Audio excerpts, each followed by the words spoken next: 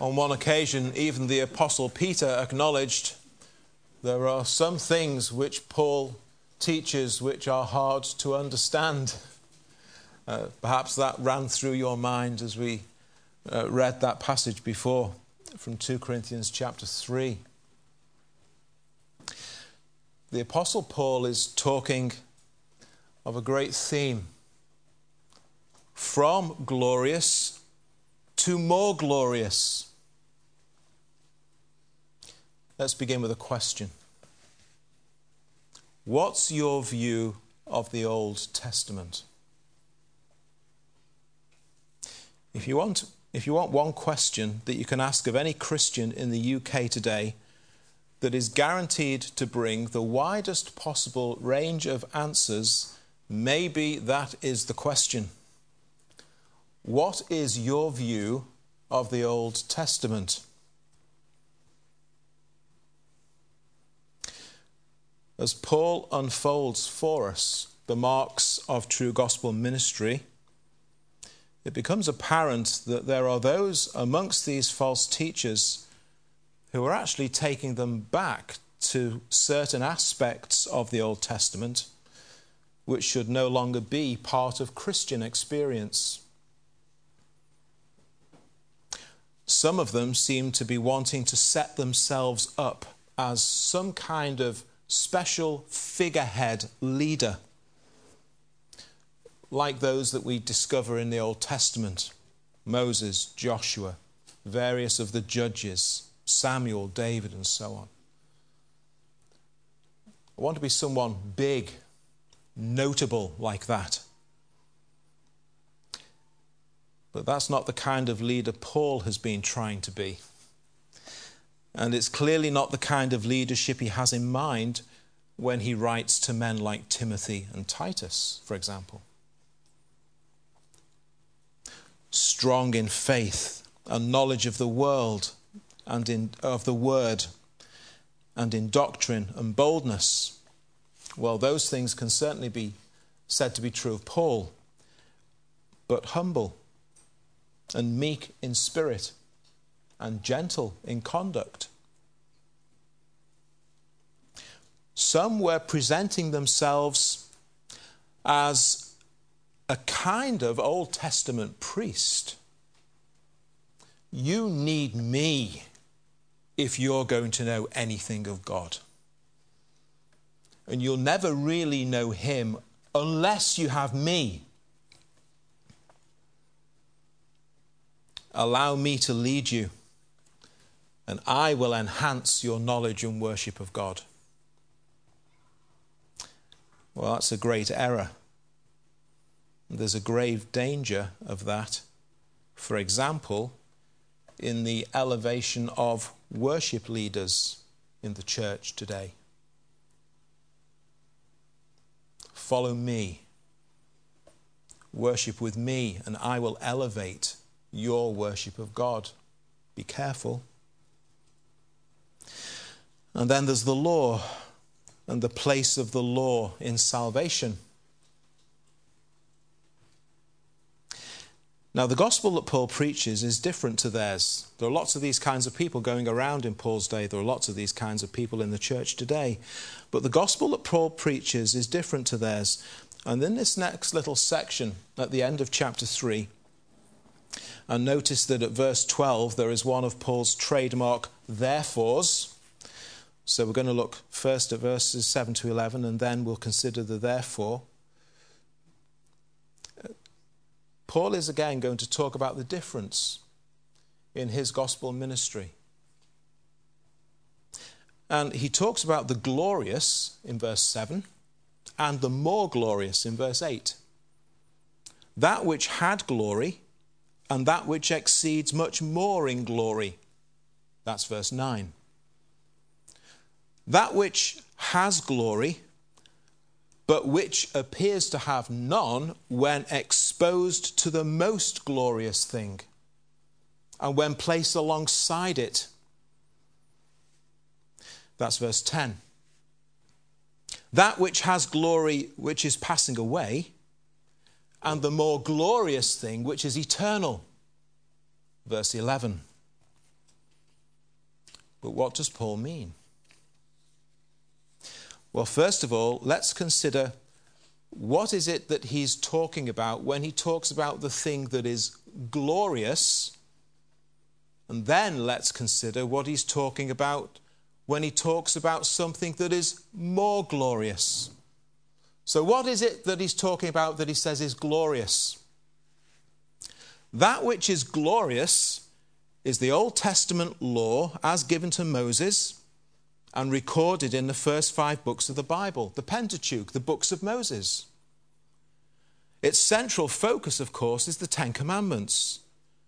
But then there followed all manner of instructions for the worship of God. Now, some of you as Christians might think that these are things that today should be completely dismissed by Christians as utterly worthless now and of no use or value whatsoever. But Paul says no. These things are glorious.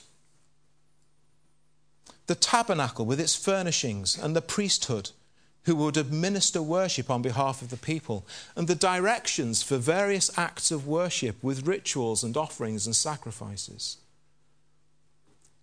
Paul refers to it as the letter in verse 6.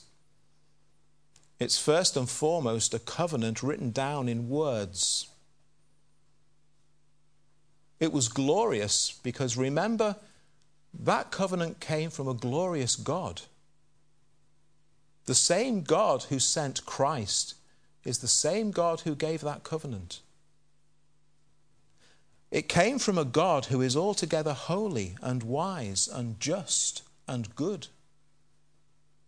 It came from a God who was as a father to Israel and who loved them deeply. That Old Testament covenant was glorious. But it was a ministry of death, verse 7, and of condemnation, verse 9. That might seem to be a contradiction. To say it's glorious, but to say it's a ministry of death and condemnation. But it isn't a contradiction. In what way is it a ministry of death and condemnation? And what is glorious about that? Well, it soon became very apparent that no one could possibly live up to the degrees of righteousness that a perfect and holy God requires. No one can keep the law. The people soon recognized that they couldn't possibly keep it. They can't possibly please God that way. And the transgressing of the law brought condemnation. But it got even worse when Israel demonstrated that their sinful hearts were such that they willfully disobeyed God. They knowingly disobeyed God.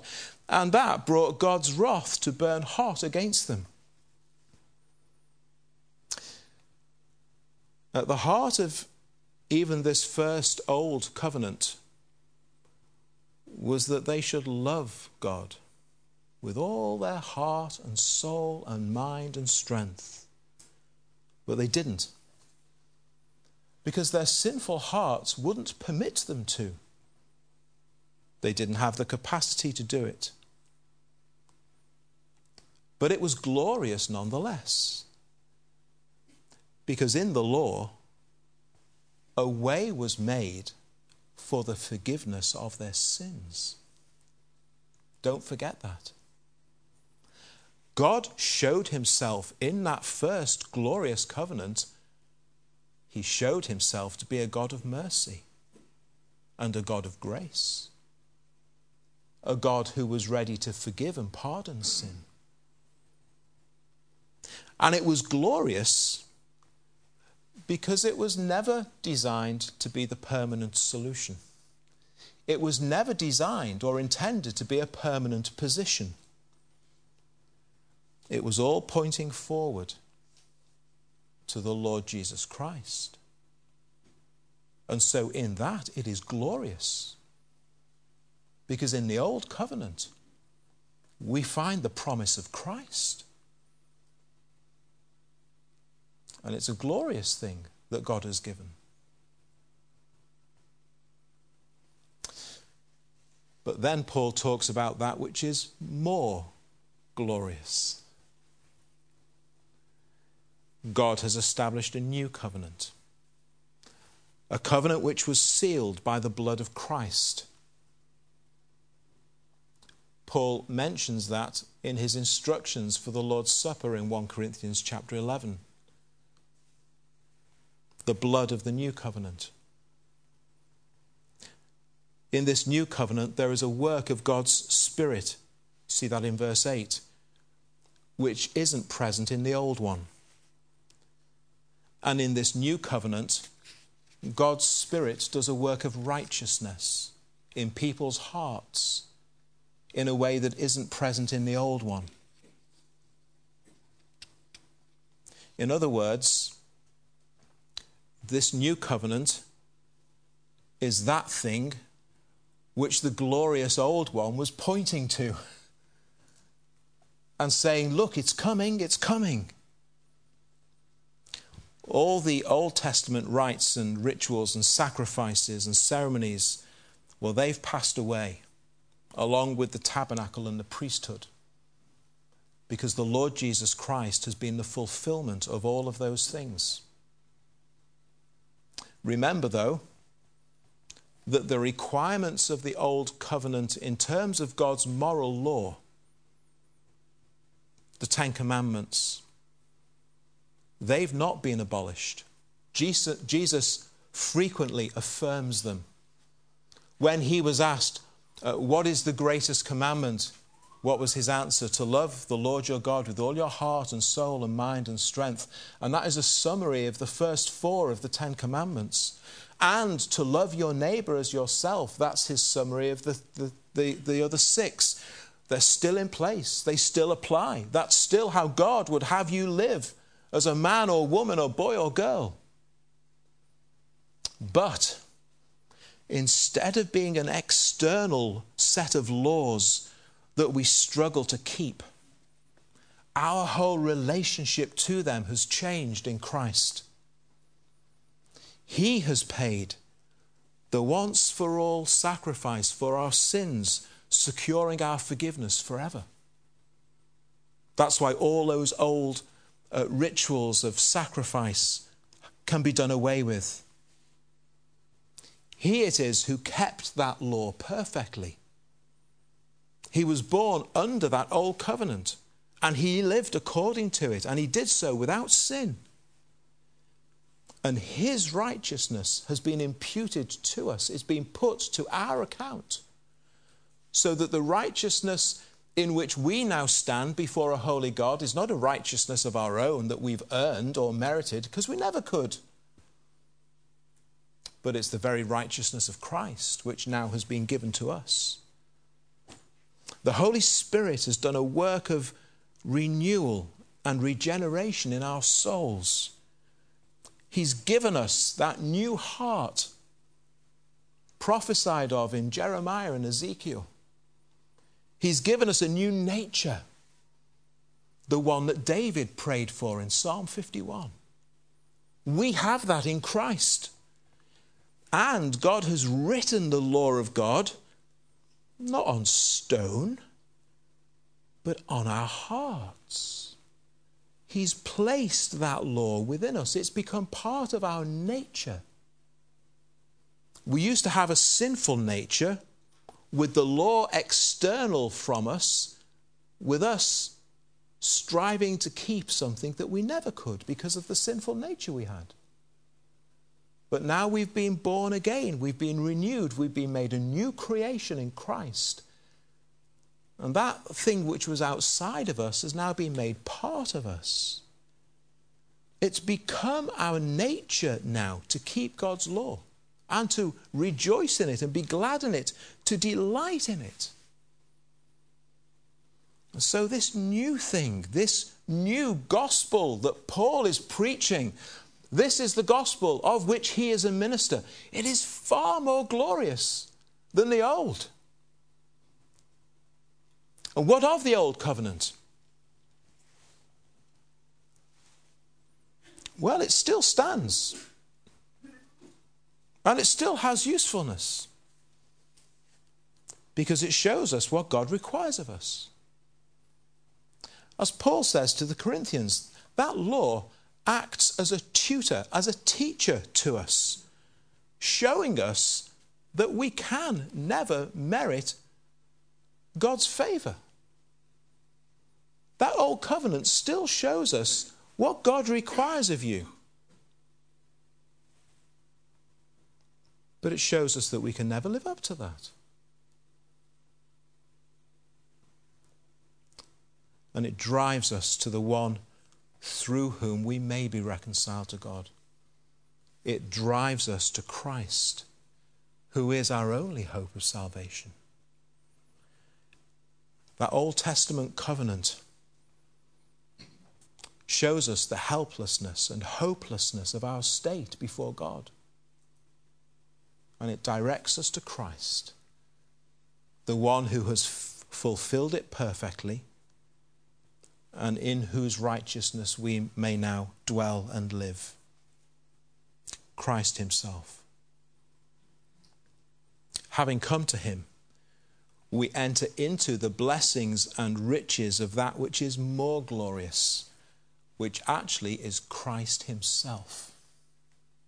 Christ himself. There was an old black and white film on the TV the other week. It was about aeroplanes. The breaking of the sound barrier. It actually contained quite a few historical and technical inaccuracies, as most films tend to do. But in one scene, the managing director of an aircraft company handed to the test pilot a model of the new aircraft they were going to build. The plane that they hoped would break the sound barrier. The look on the test pilot's face as he held that model said it all. This is glorious. This is glorious. It was unlike anything he'd ever seen. But it didn't match his response when they rolled out the prototype from the hangar. The model was put down, and out he went to that which was more glorious. The model was just a promise and a hope of what was to come. But when the reality came, you take the model and put it alongside the real thing, and the glory of the model fades.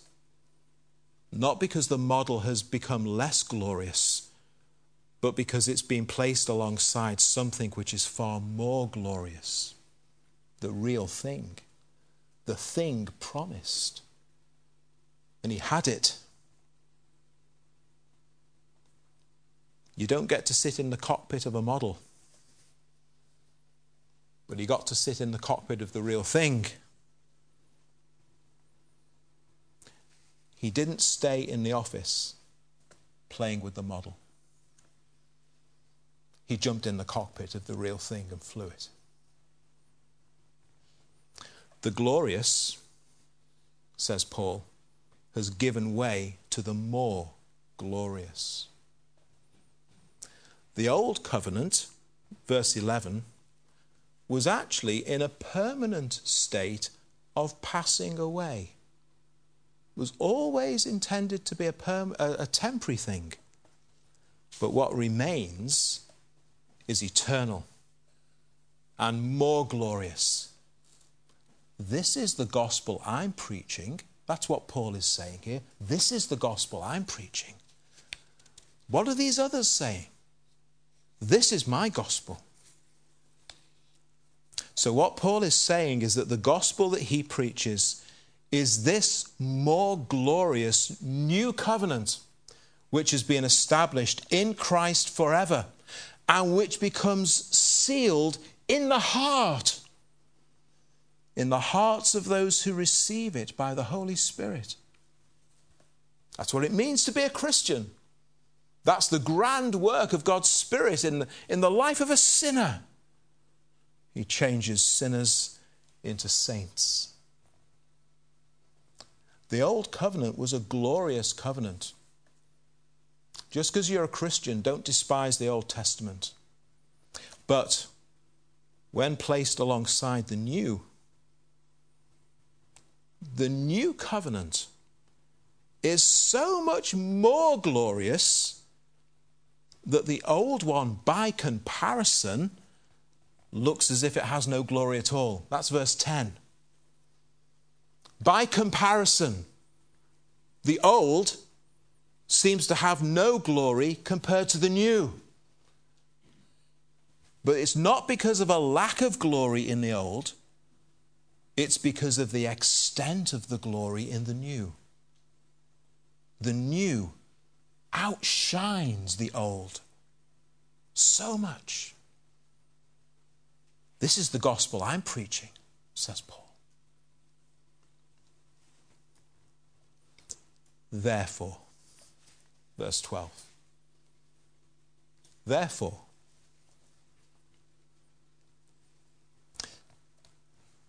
let's run through these verses as they appear on the text of the Bible.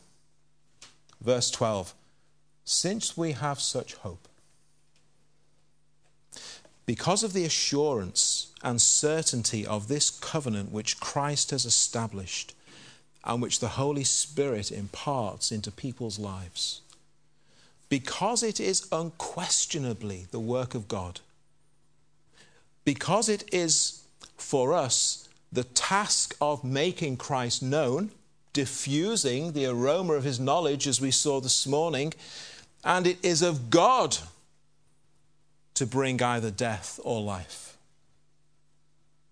We have this great hope in the preaching of the gospel, says Paul, because this is such a certain thing, such a sure thing.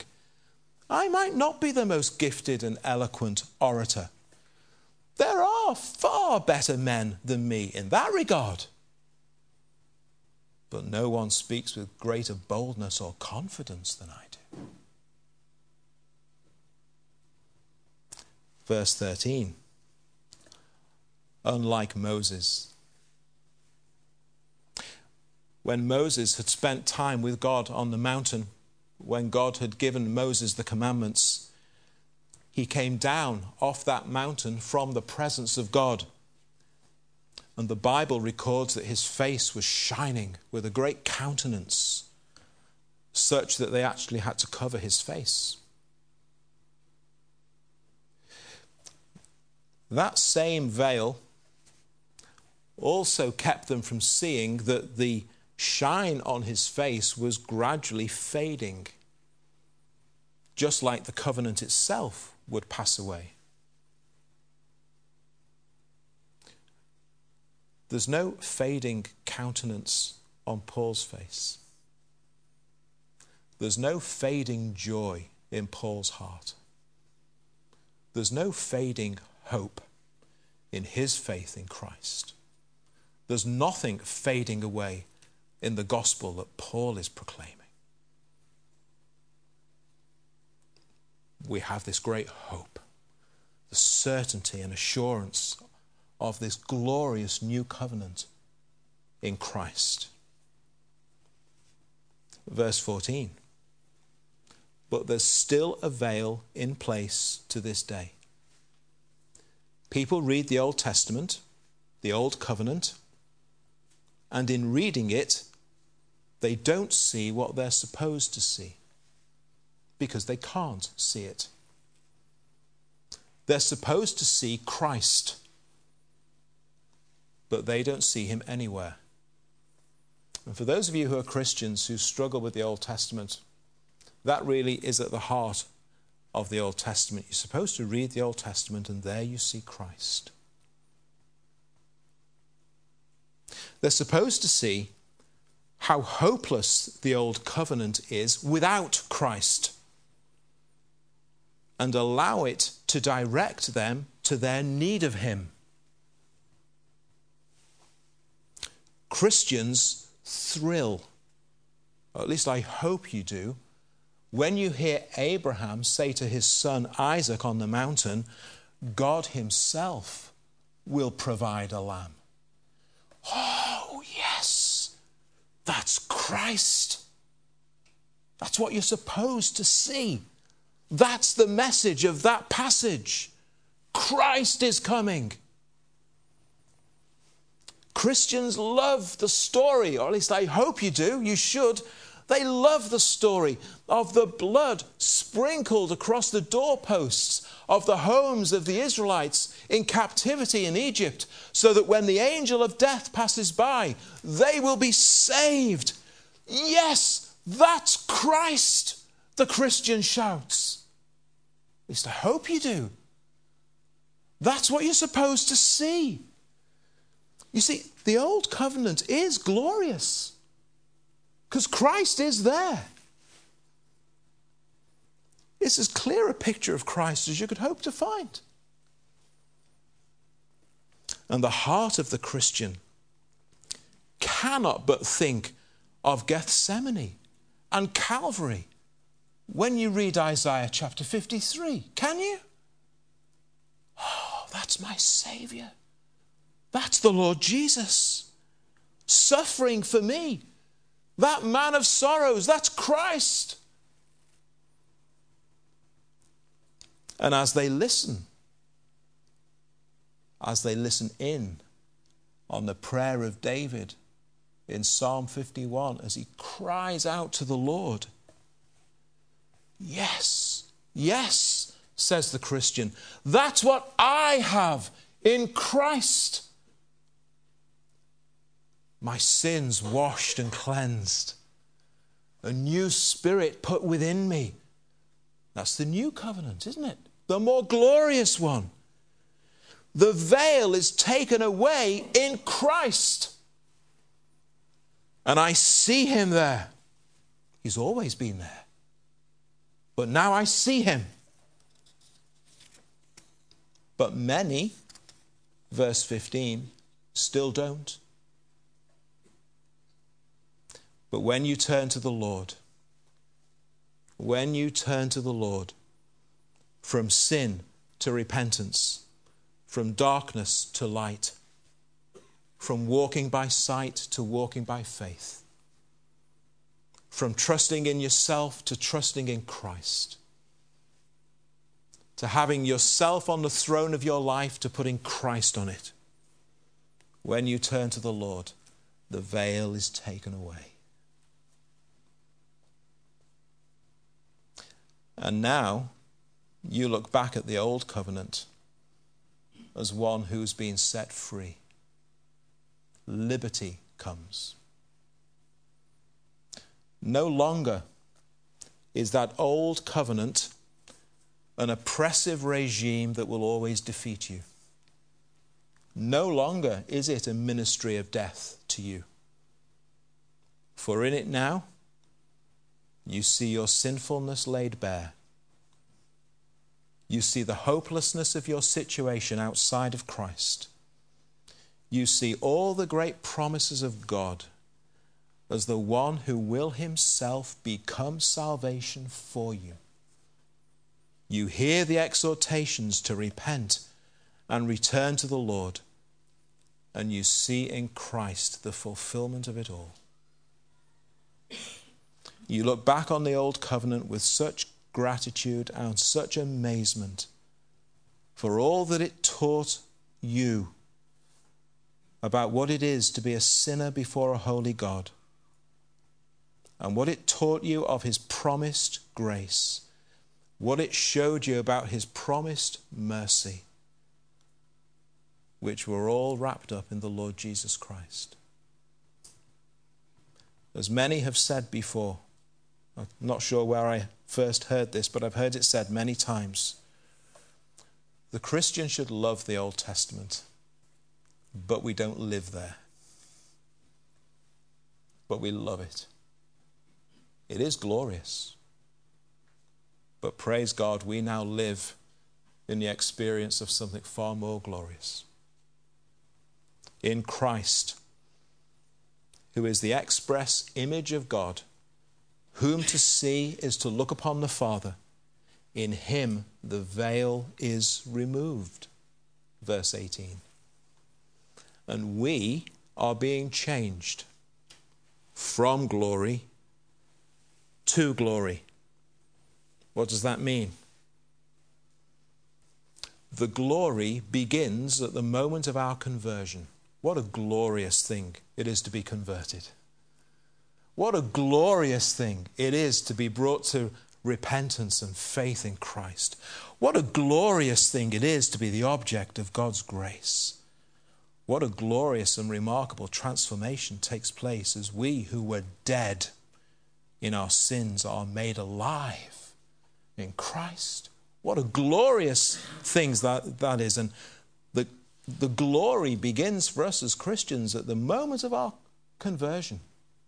When we first trust in Christ. What a glorious day to be born again of God's Spirit. Have you been born again? To be made alive in Christ and to be seated with him in heavenly places, as he says to the Ephesians. And from that glorious beginning, we continue and increase in glory.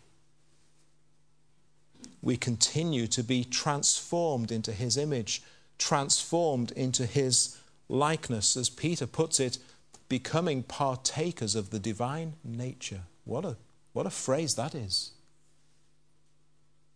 We continue to grow in Christ.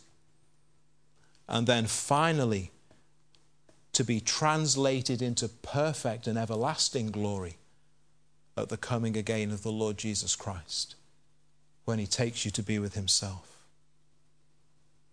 This is the gospel I preach to you, Paul is saying. This is the gospel I'll be seeking to build you up in if I visit you again. I'm just an instrument in the hand of God, no more, no less. I have no special powers. There's nothing about my personality or my gifting that can ever account for what has resulted from my gospel ministry. No man or woman can ever produce this just because they might look or sound the part. There's no human explanation for what's occurred. In those who have been saved, it's been all of God through me, his humble slave.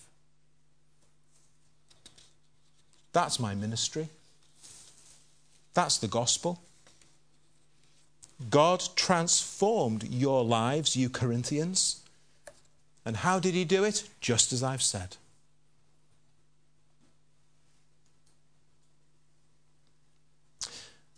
And this remains God's means of bringing men and women and boys and girls to a saving knowledge of Christ and to a transformed life. Nothing's changed. Because this more glorious thing remains. It's not fading away. It's not going to be replaced by anything else. This is it. This is what we have till we get to heaven. The simple, clear, bold proclamation of the Lord Jesus Christ. It needs no embellishment. And for those who belong to Christ, the veil is taken away. How? Through clever schemes and smart programs and novel gimmicks? No. The veil is taken away in Christ. The Spirit does his work, and the sinful, captive soul is set free. Have you been set free from sin in Christ? And with this hope, with this assurance, we, like Paul, are to speak boldly, to live in Christ's righteousness, in order to diffuse the aroma and knowledge of Christ and to make Christ known. May we, with God's help and by his grace, be such servants of Christ today.